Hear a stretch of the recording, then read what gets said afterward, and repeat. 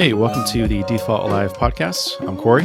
And I'm Chris. And this is our audio documentary of our journeys building profitable internet businesses. And so if this is your first time listening, you can learn more about us and get up to speed by starting at episode number 1. But if you're a regular, welcome back.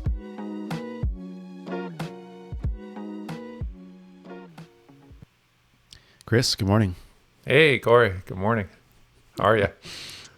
Good, man. I'm, I was thinking actually today, I was listening to the Knowledge Project podcast with Shane Parrish, and he was interviewing Chamath. I'm going to butcher his name, but the ex-Facebook growth guy and now the social capital SPAC guy who's taking everyone public and whatnot.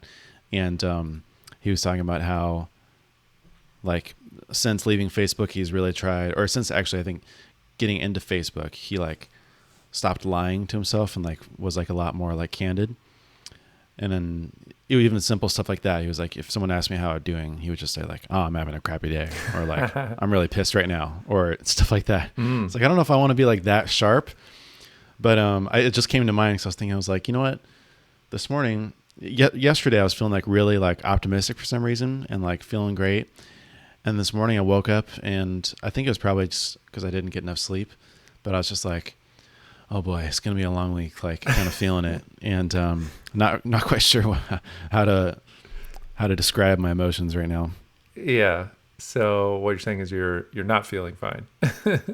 Yes. As of now, not feeling fine. Yeah. I am fine. See, that's the weird thing is like, I know I'm fine, and I know I will be fine, and I have that optimism still back there.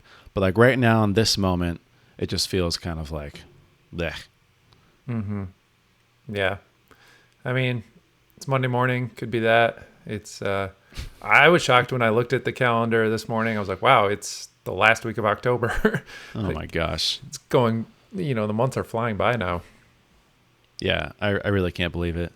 The other thing, and this is why I was also like kind of confused by like kind of my own psychology is, I really appreciated Jordan Gall on the Bootstrap Web podcast. And the last one, I think maybe it was the last one, the one before that, he was talking about, he was like, hey, let's be real. Like my emotions are on the same roller coaster as revenue and the revenue forecast. And that's so true. I think I noticed that when I was at Baremetrics because that was like sort of the main KPI. But I thought maybe that when I'd go on my own that it would be a little bit different because I didn't have like an external pressure. But it's that same pressure, but now internal of like, how are things going? Or how many new members do we have? Like, how am I feeling about the roadmap and what's coming up? Or the amount of new trials coming in, and that just like completely dictates how I feel any given day or moment, unfortunately, right now. Yeah, I would imagine you are feeling that probably 10x what you were at Baremetrics. It's really interesting that you mentioned that because I was thinking about this exact same topic near the end of last week. Because I think last time we recorded, I had mentioned that it was basically close to a record week for JetBoost as far as new revenue.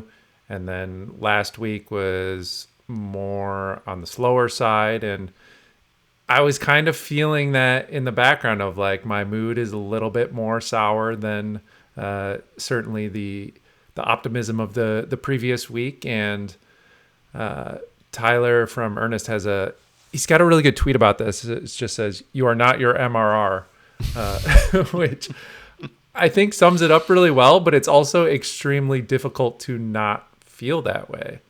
And like you said, not even just revenue, but new signups, new trials, all of that, particularly when you're working on something by yourself. Yeah. Yeah, it's so true. I'm not really sure what to do about it because part of me thinks like, well, it's kind of that anxiety that like pushes me to like actually sit down and do work a little bit.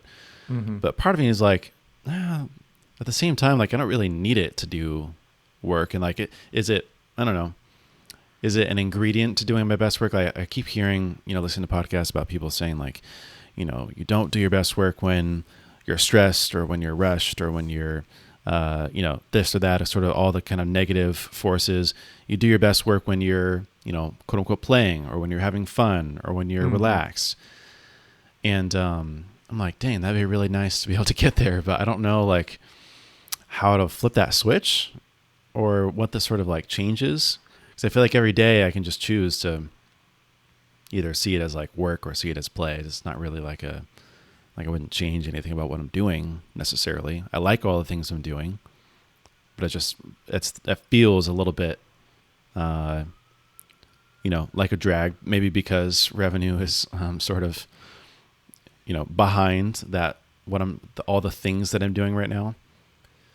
Yeah, I think that's the tricky part of it is revenue, signups, all of the numbers are like backwards looking. So those are all like lagging indicators as to what you're actually doing. So, it's more important just to continue moving forward each week and, like I said, staying on task and completing your goals, and like all those numbers will catch up eventually as long as you're kind of focused on the right things and continuing to produce. But it's so hard in the moment to like, I don't know, internalize that, or like the fact that a bunch of people converted 1 week into paying customers for JetBoost is just kind of a random occurrence where maybe a bunch of sites went live that week or whatever, but it wasn't like I did anything that week differently. And yet it still felt like I was doing something better, even though I wasn't, Yeah. So even though the things you did were probably, like a month ago, that exactly sort of, affected what you're seeing now. Exactly.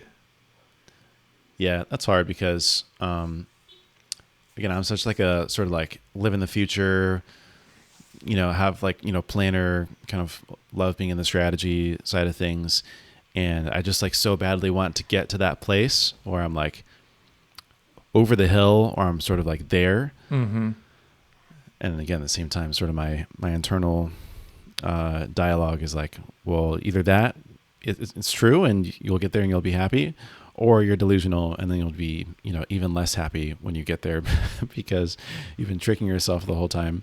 So I don't know. Part of me thinks like, once I have a more consistent stream of signups and or maybe more focused as well, I'll feel better, or maybe I can kind of like take a step back and internalize the whole "you are not your MRR" mantra.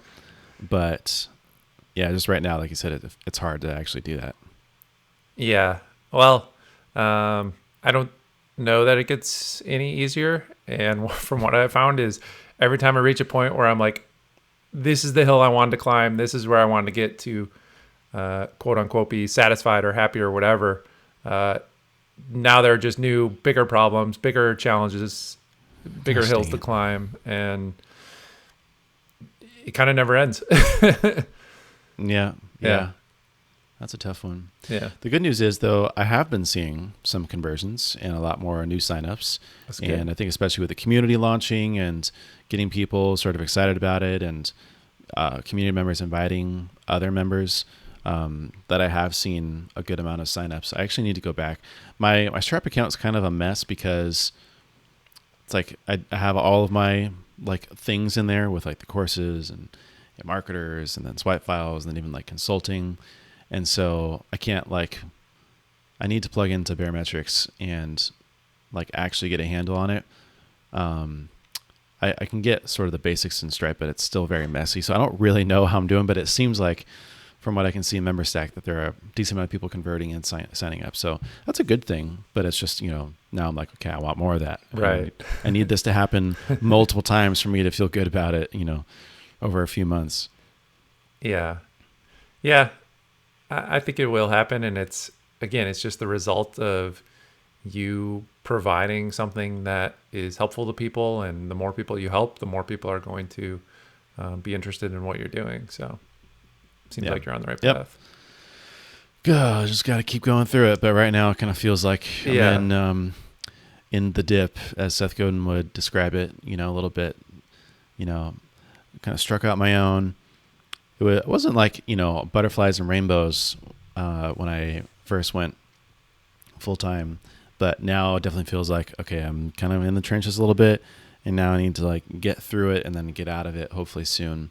So I'm kind of thinking like, I'm really hoping like the next 3 to 6 months, I can basically like phase out all mentoring, consulting, coaching stuff, just for the sake of my own like sanity and sort of focus. But that's sort of like on the horizon. I'm thinking like one of the other sort of hills I want to climb is like being able to do that. And for that to happen, I need to have that, steady, consistent stream of signups and new members. So, yeah. Yeah. I mean, but you have had a lot going on there as far as you last week made the community officially live. Yep. Yeah. Last week. Mm-hmm. And you're also working on the new podcast and doing teardown still. So you do have a lot that is going to move things forward. Yeah. Yeah, I do.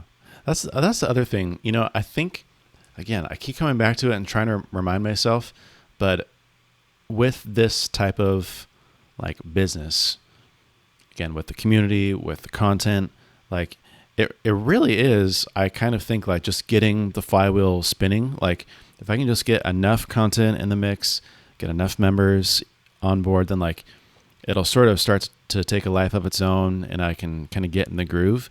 But right now I'm starting a lot of things. I'm just launching the community.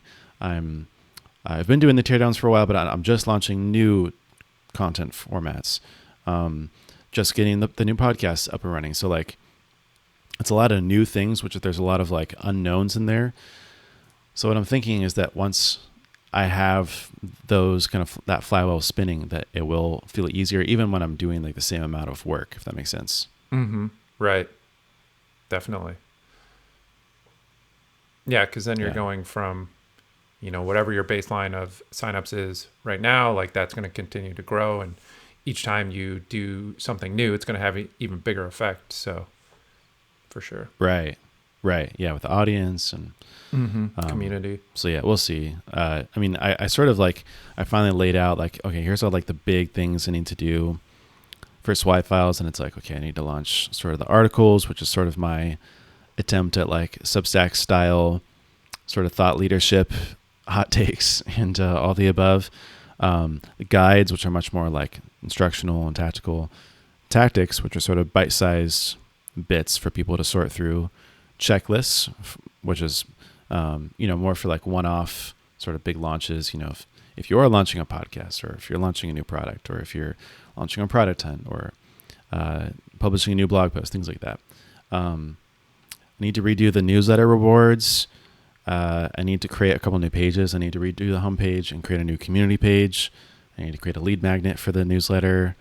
And that's it. just those things. Just those few things. Right. Yeah. I'm hoping, I'm kind of trying to figure out like, how can I launch all these in the next like month, which is probably way too optimistic, but we'll see. Yeah. I mean, it's good to have that target, and I would say just obviously prioritize which ones you think will have the most impact. Yeah. Trying to get that order of operations right and correct. The one other thing I'll mention, and then I'll sort of hand it off to you and get the updates on what's new in your world, is an update, not so much for you because you already know, but an update for the podcast listeners. That I'm sort of backpedaling on one of my previous statements about consulting, and that I'm actually going to be working with an early stage startup, basically on sort of a per hour basis, with a small amount of hours per week, to help them with growth. So I'm actually really excited for it. It's a product I use and love, and I'll be able to talk more about it pretty soon. I'm starting with them in November, the beginning of November. But basically I had to, with my content marketing retainer that got kind of like slashed, and sort of like there's a few like moving parts there that need to be worked out. And then with the coaching being like a little bit, very consistent, but like it's not like paying the bills. I was like, I need to have like one thing in there just to feel good, especially I was thinking about too, like with the holidays, it always ends up costing more than I think.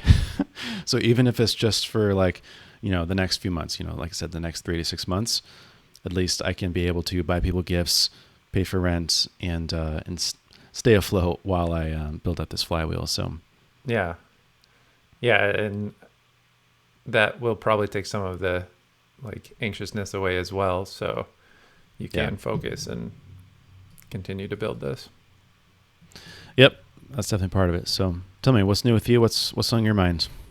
Yeah, so real quick, you can't say the product yet? Not yet. Okay. I have to ask him, actually. Yeah. I'm not really sure. He probably wouldn't care, but by the next time we record, I think I will be like starting with them officially. So it's probably a safer time to talk about that anyways. Okay. Well, we'll have to talk about it next time then, because I just started using that product over the weekend, and it is fantastic. So awesome. We'll save that for the next episode. Nice. Yeah, for me, it was kind of I want to say boring week. It was a pretty standard week, which was nice, to be honest. No major, red alerts or anything like that, things that fires to put out. So, that was good. And I think one of my focuses this quarter has been to reduce the amount of time I'm spending on support. And as a big part of that, I've been pushing out a number of smaller bug fixes and enhancements. I had a list of, I think, 12 questions that I would commonly receive in support chat. And I've gone through and already fixed, I think, 6 of those. And it's awesome. I can tell like the support volume is starting to decrease. That's crazy. Yeah. And yeah, so I'm a big fan of just improving it's so easy to go and create a knowledge base or like a help center doc. And I almost feel like that's, for some questions you do kind of just have to do that, but it's also a little bit of like punting on the challenge of why not improve the product so this question never gets asked again. And I've been able to do that for a number of these, which has felt really good. And it's a better experience for the end user, because ultimately, like, no one wants to have to go reach out to support because something's either not working how they expected or they can't find something that they're looking for. So yeah, a lot of last week was spent on that. I tweeted this out on Friday. I had what I called a major breakthrough, which it was funny because I almost didn't even tweet this at all. It was like Friday evening, but I was really just like happy that I finally figured this thing out. And it actually was really well received, and a lot of people were really excited about it. And it kind of reminded me that for every person that reaches out with a problem, there's like 5 or 10 more that ran into that problem but never even reached out. It was really cool to see the reaction there. And it's kind of had me thinking about, I know probably nowadays like Steve Jobs is maybe a little too over revered in Silicon Valley, or is somewhat controversial, but I do believe there is something to the ability that someone like he had, where he forced people or engineers, designers to look at things differently, and to not take no for an answer. Like, this product has to be, this thin, and I don't care what the engineering team says as far as like making all the electronics fit and everything. Like, this is what it has to be. And yeah, I think like we commonly look at problems, like your brain starts to just immediately think like, here's all the reasons why this can't be done. And I've seen this multiple times in doing JetBoost, where there's an issue and I don't have any way to solve it, and I've maybe found like a crappy workaround that I can give to people, and I'll do that for a while, and then every once in a while, and this is what happened last week, someone will come to me with this problem, and I realize that the workaround that I've given everyone else isn't going to work for their specific use case. And so now it's like either A, I have to tell them, sorry, you can't do this, or B, like I have to start thinking about the problem in a way where, okay, what if this was possible? How can I solve this? And I don't know, it's just like, it's a different mindset where your back's against the wall and you're thinking like, okay, I need to come up with some sort of creative solution for this. And that's what happened on Friday, where all of a sudden, just this person's like slightly different use case made me think about this problem in a completely different way. And again, it's like the issue ended up being people wanting to use the same filter on the same page multiple times, which is like not that commonly done. But if you're trying to do separate layouts for mobile and desktop, like this was a real problem. So yeah, it felt really good to get that taken care of now. And it's, again, related to this idea of like putting things in a help doc. I was trying to figure out for this issue, how can I put something in the product that sort of explains the issue, tells someone how they have to make multiple versions of the filter. And I'm like, but I don't want to make this too prominent because it's just confusing for like a new user or someone who's trying to set up their first filter. And then I couldn't find a good way to explain this in the product. And now I don't even have to because it's just taken care of. So yeah. Yeah. Cool. Like have a way, just, go for it. Yeah. Yeah. So it just works now, which is awesome. So I was really excited about that. And yeah, I guess last week was probably more heavily focused on the product side because a lot of my time was also spent on what I talked about on the last episode, which was this new ability to basically clone boosters that are part of a Webflow clone, again, to help with the onboarding. And I'm hoping to finish that up today or tomorrow. So just kind of a standard week of moving things forward. And yeah, that's cool though. I like, I never really thought about it before, but they say like, the second time you get a support question, create sort of a saved reply. And then like once, you're sort of creating all sorts of different versions of the saved reply, or you keep sending it out, then create like a knowledge base article or something, a help doc. But usually it kind of ends there, right? Of like, you don't really think about the product again unless someone else sort of brings it up like, hey, what if we did this thing the other way? But you don't really intentionally think like, how do we remove, or how do we like trim down the knowledge base by like removing the need for these articles altogether? I think it's a really cool kind of concept because, like you said, then you don't even have to send it. You don't even have to have people go look for it. They can just do what they wanted to, or it's more obvious in the product, right? Or it's something within that explains and kind of negates the need for them to ask a question. And I like that a lot. I think that's a good sort of that should like be inscribed in sort of the bootstrapper like 10 commandments, like never, or like thou shalt remove the need for knowledge base articles whenever possible or something, because that's a neat way to sort of scale your time and your attention. Yeah, I think that's a good point. Usually the knowledge base only grows; it never shrinks. Yeah.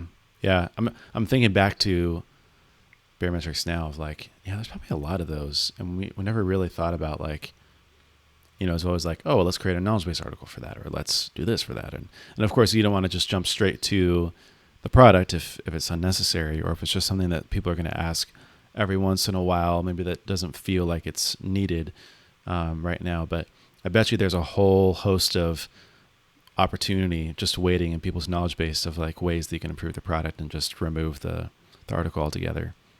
Yeah. Yeah, and the idea of like saving support replies.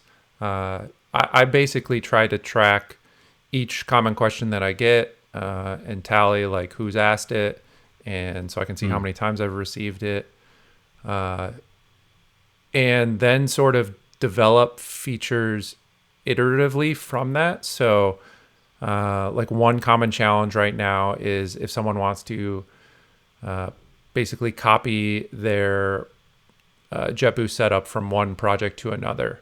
And this is pretty common if a freelancer is doing a project for a client. And there's kind of like a manual workaround to do it, but I started getting this question more and more. And so I built just a real rough way for me to do it on the back end. So there's no like UI or anything like that. And if somebody asks me this, I can go take some time and run this kind of manual thing, and but it will automatically copy the boosters over. And it's been interesting doing development this way and sort of seeing how the feature evolves, because it's like using real user use cases as basically a iterative testing system for developing a feature. So each time I've gone and done this for somebody, like there are little hiccups or whatever that it doesn't quite work, and so then I go fix that, and then I fixed it in the code for copying the JetBoost setup between sites, and now it's at the point where I just need to throw a UI on it and somebody can do it themselves. So that's going to be coming through soon as well. And there's awesome. There's just been so many features like that in JetBoost where it just kind of develops over time, and I'll get this question a couple of times and then go build it, and then find more and more people needed the same thing. And to be able to develop a product that way is really enjoyable, because it makes it so easy to know what to do next. Mm-hmm. Yeah. That's a good feedback loop of people always asking of like, hey, can I do it this way, or is it possible for me to, clone or copy or import? And then that, like I said, that there's demand, and then you can go build that thing or take some time, let it marinate for a while. Maybe you can't at first, you have to build the workaround, but then later you might have the breakthrough. Right. And that's a really fortunate position to be in. I think there's something about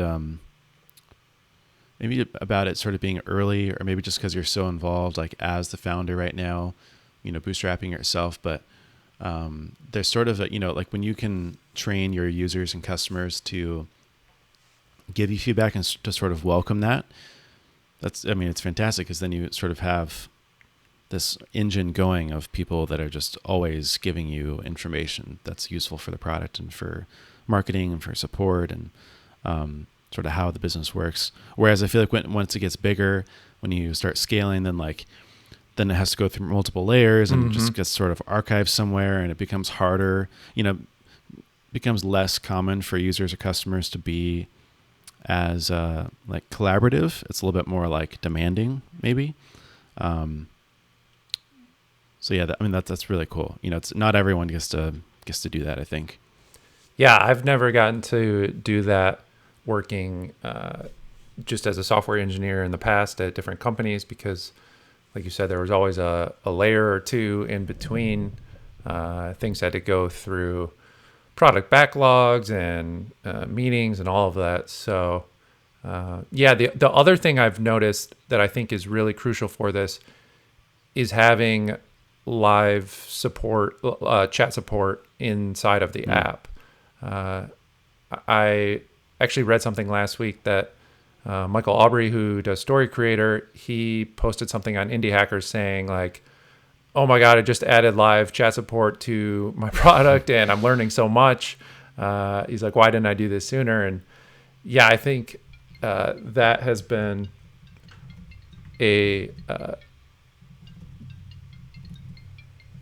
just really something that has helped a lot with JetBoost and the development of it throughout basically I've had it since day one, so it's been really helpful. Yeah. But yeah, Yeah. I'm sort of at the point now where like the live chat can be very interruptive. It can, it certainly causes stress at times, but I still think overall it's worth having, at least at the scale that JetBoost is at right now. Yeah. I think Peter Sum Mm-hmm. of Branch and the Out of Beta podcast, shout out to them. He had a similar sort of eureka moment where he was like resisting live chat for so long, and then he added it, just like trying to get more feedback about like how to make Branch more meaningful. And then it was like literally immediately had like multiple messages that were like really interesting, feedback or piece of information he need. And he was just like, oh my gosh, why didn't I have this earlier? That was like surprising for me to hear, because I sort of have been of the sort of in the camp of like, it's just one of those things you do. And like everyone has live chat support. What do you mean? Like, why wouldn't you? Or like, I understand maybe why you wouldn't want to, but like, why wouldn't you? It's just my experience has been very, very colored by, everywhere having live chat support and it being like a very kind of critical function to the business. So yeah, people like to hate on it, but I think there's something still pretty magical about it. Yeah. Yeah. You guys had that at Barometrics, right? Yeah. I will say on the marketing side, I'm not entirely sure how useful it is. And I feel like my impression is that it gets less and less useful every day, essentially, very, very sort of marginally. But the whole like chatbot or like just pop in and say hello, start a conversation. I've maybe had like one or two meaningful chat conversations ever. Like I can't, and also keep in mind, I was not a salesperson when I was at Cordial, where we had sort of live chat on the marketing site. Also at Barometrics, it was maybe a little bit different because it was just like sign up for free and start a free trial. So like most people didn't really have a reason to start a conversation on the site. But that's also just kind of, I don't know, part of the thing is like, it's not like super useful on the marketing site. And that I feel like can be the source of, I remember going through every day and like basically just like exiting or closing 10 to 15 every day that were just like spammy, or someone just saying like, hi, or hello, or is anyone there? And I'm like, yes, someone's here. Like, why are you wasting my time with these stupid messages? Yeah, I would 100% agree about having it on the marketing site. It gets less and less useful over time. So I had it on the marketing site probably for the first 6 months, I want to say, of JetBoost. And it was really helpful in the beginning, where I didn't have a pricing page. I didn't have very good descriptions of the products and what it could do and how it was beneficial to people. So yeah, there were questions that would come in, and kind of like on the product side, that helped build out some of the marketing side as well, where it was like, okay, if a lot of people are coming to the marketing site and they're not seeing this information, should probably add it there. And also, sure, go ahead. I was going to say, you did end up removing that though, right? You said the first 6 months. So it was like right around March, I guess, is when you maybe switched off. Yeah. And maybe even a little bit longer than that. Whenever I ended up switching it off, I had realized that I'd kept it on there for way too long. Cause it just, like you said, it was a lot of, people writing in like, hi, or it also feels much more time sensitive because it's someone who's just on the marketing site. They don't have a user account. So if they don't leave their email, there's no way to get back to them. Yep. And yeah, I think your point about if you have a free to sign up product, no credit card required, like then there really is almost no reason once you get past the very early days to have it on your marketing site. Yeah. Right. Because every question they would ask would be like, well, just sign up and like see. Yeah. Like, right. Just go to this other page on the site, or like, there's the price. It's not like we're, and that's where I could see for like very sales led organizations where there probably isn't a pricing page. You have Right. to request a demo. It's very sort of like, gated on the website. Then like you might want to ask some questions before you engage. But when everything's open, you can create a free account, start a free trial, see the pricing, get started right away. And it's like, why would you even want someone to start a conversation? Like that would just be a distraction. I feel like it would maybe even negatively impact your conversions or sort of the way that people interact with the site. Yeah. Yep. Yeah. That's what I found. Yeah. Well, not surprising. But anything else new in your world or top of mind for you? The only thing I didn't touch on yet, which is somewhat top of mind, is after my last monthly update, I got some good feedback from Michelle Hansen, who is she's got her podcast, the Software Social Podcast, which was, I've been looking at how can I grow kind of traffic to JetBoost site and number of signups, which has been relatively flat for since June, I believe. And she kind of challenged me a little bit to look more at the conversion rate as far as people who sign up and the percentage that successfully completes the onboarding, or is basically what's considered an activated customer user. Right. And for JetBoost, that has historically been around 50% of signups, which I had read somewhere for kind of like self-serve SaaS, like 40 to 60% is good for that. So, it's kind of like, well, 50% is right in the middle. That seems good enough. But after talking with her, like it was a really good point she made that like half the people that take the time to read through the marketing site, this looks interesting enough, this looks like it might solve their problem, they sign up and then they're not successful with the product. So that's worth, like right now I have no follow-up with those people whatsoever. I don't know what they're hoping to find that maybe JetBoost couldn't do, or where they got stuck and then gave up and never reached out to support or anything like that. Like that's a significant group of people. So this week I do plan on trying to reach out to some of those and just get some more information on, again, it's another way to hopefully find what people are looking for, improve the product, and so we'll kind of see what happens there.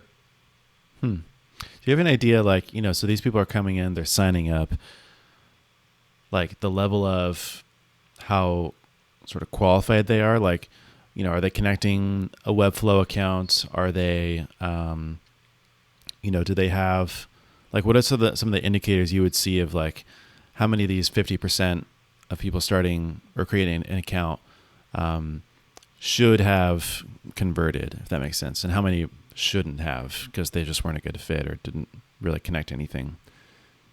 Yeah, it's a good question.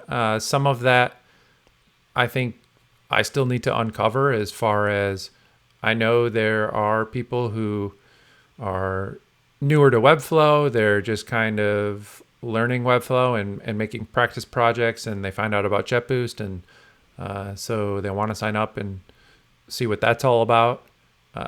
So yeah, there are certainly some people who are less qualified.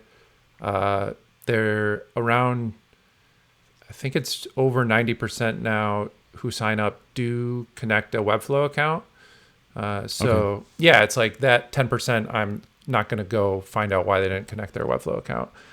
Yeah, right. But certainly as you get farther and farther through the process where you've you went and created one of these boosters, and maybe you got like partway through the setup and then you abandoned, I think finding out why could be pretty useful. Yeah, I think so. I have sort of two thoughts on it, but both of them are like not really about like the metric itself, but more sort of what you're trying to uncover from the metric, which is, one, if you were to, send like a whole bunch of new traffic to the site and get people to sign up, then it would probably like reduce your sort of conversion rate anyways, just because there's going to be a level of unqualified people or just people who are kind of looky-loos or interested. So that would sort of, be in conflict of like, if you wanted to increase the conversion rate, then like you probably shouldn't, send more traffic, right? So I'm in agreement there. At the same time, if what you're really after is how can I convert more qualified people, then obviously getting more qualified traffic is going to help that cause, right? Because you're going to get more people through the door and you have more people to convert at the end of the day, regardless of what the conversion rate is. Mm-hmm. So it's kind of like, I don't really like to focus on the rate itself. It's more like how many are we actually converting every month and how many should we? It's like, and like you said, what opportunities are there to sort of bridge that gap and uncover why those people aren't. But even then, I would that 10% is actually smaller than I thought. I was going to say about 20-25% of most signups are probably just going to be like spammy or unqualified. So the fact that it's 10% is like a pretty good sign anyways. And yeah, maybe, after this whole exercise, maybe even just like an indicator of like, hey, our conversion rate is like too high. Like let's get more traffic through the door so that it goes down, because, this is a sign that, there's more opportunity here to convert more people. So. Yeah, no, I think that's a great point. And, I don't know that Michelle necessarily said like, the goal is to increase the conversion rate. It was more the goal is to learn why people are signing up, but then aren't completing the onboarding process. And I think that, again, going and actually talking to these people and finding out the answer will then sort of determine the next step. That if it's everyone's like, hey, I just, was trying it out. I don't really have a project that's ready for this yet, which I've heard before. If that's the majority of the people, then okay, keep things as they are and let's go drive more traffic. So, yeah, that's a good point though. Yeah, no, that's good though. And I think that would be a really worthy sort of exercise to see maybe what those things are. It kind of goes back again to the product improvements that you've been making to reduce support, where it's like, what are maybe the product things you can do to increase activation? Mm-hmm. So very similar action, different purpose, sort of different end result there, but also a positive. Yeah.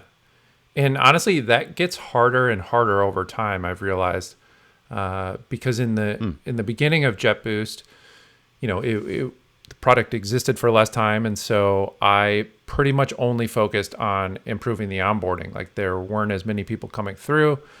So I could pretty singularly focus on each new sign up and where they got stuck. And also now I've spent thousands of hours in the product. So I have to remember, like, I'm staring at this thing every single day, and to be able to look at it from the eyes of a beginner or someone who's never seen the product before or is new to Webflow, which I was also pretty new to Webflow at the time I started doing JetBoost. So again, I had that beginner mindset of, like, I created videos in the product showing people how to add a class to a Webflow like collection item. Like I probably wouldn't think about that today because I just think, oh, everyone knows how to do that. Yeah. Right. So yeah, I do think improving onboarding gets harder and harder over time as you lose some of that beginner mindset. Yeah. Exactly. You have to either learn to see things new again, or just get other people to show you what they're seeing and sort of talk through it and record a Loom video or something. You could even try, I don't know, depends on how you want to do it, but you could, for anyone who starts a new trial, just offer like a week extension or some sort of like bonus. I don't know, maybe it's like a personal help from you if they record a Loom video of like their thoughts on onboarding and sort of have them like go through the steps of onboarding or something. I don't know, something like that. maybe trying to get people to. I remember Ben Ornstein from Tuple did that once, where he was like, "All right, we're going to take a look at our onboarding. Like, who wants to sign up and give us feedback? Like, if you can send us an email or record a video, like we'll do something for you." I forget what it was. And I think he ended up getting like 50 people to like seriously go through and give like good critique, which I think was really helpful for him, according to what he said in the podcast. That's awesome. Yeah, I've done that once in the past. When I released the CMS favoriting product, there was like an early access group, and I sent everyone an email saying, "Hey, if you send me a Loom video of you setting this up," because again, like I'm writing these instructions from my perspective, and things are more clear to me than they might be to someone who's seeing it for the first time. So, yeah, I haven't done that specifically with just the onboarding in general, which is a good idea, but I do like that strategy. Yeah, that was smart for the early access too. Again, with the knowledge base, or even even just the onboarding sort of instructions for that new product. So definitely an underrated strategy. Yeah. Cool, man. Well, anything else going on with you? No, I think that's it. Alrighty. Well, shall we wrap? I think so. Cool. We'll have all the show notes, we'll have all the links and stuff in the show notes. Hopefully we can remember all the mentions. I've been trying to get better about jotting down some brief notes while we chat, just so I don't have things to reference. But we're trying to make them as useful as possible. Subscribe. You can let us know what you thought on Twitter @CoreyHainesCo or @C_Spags. And we'll see you in the next one.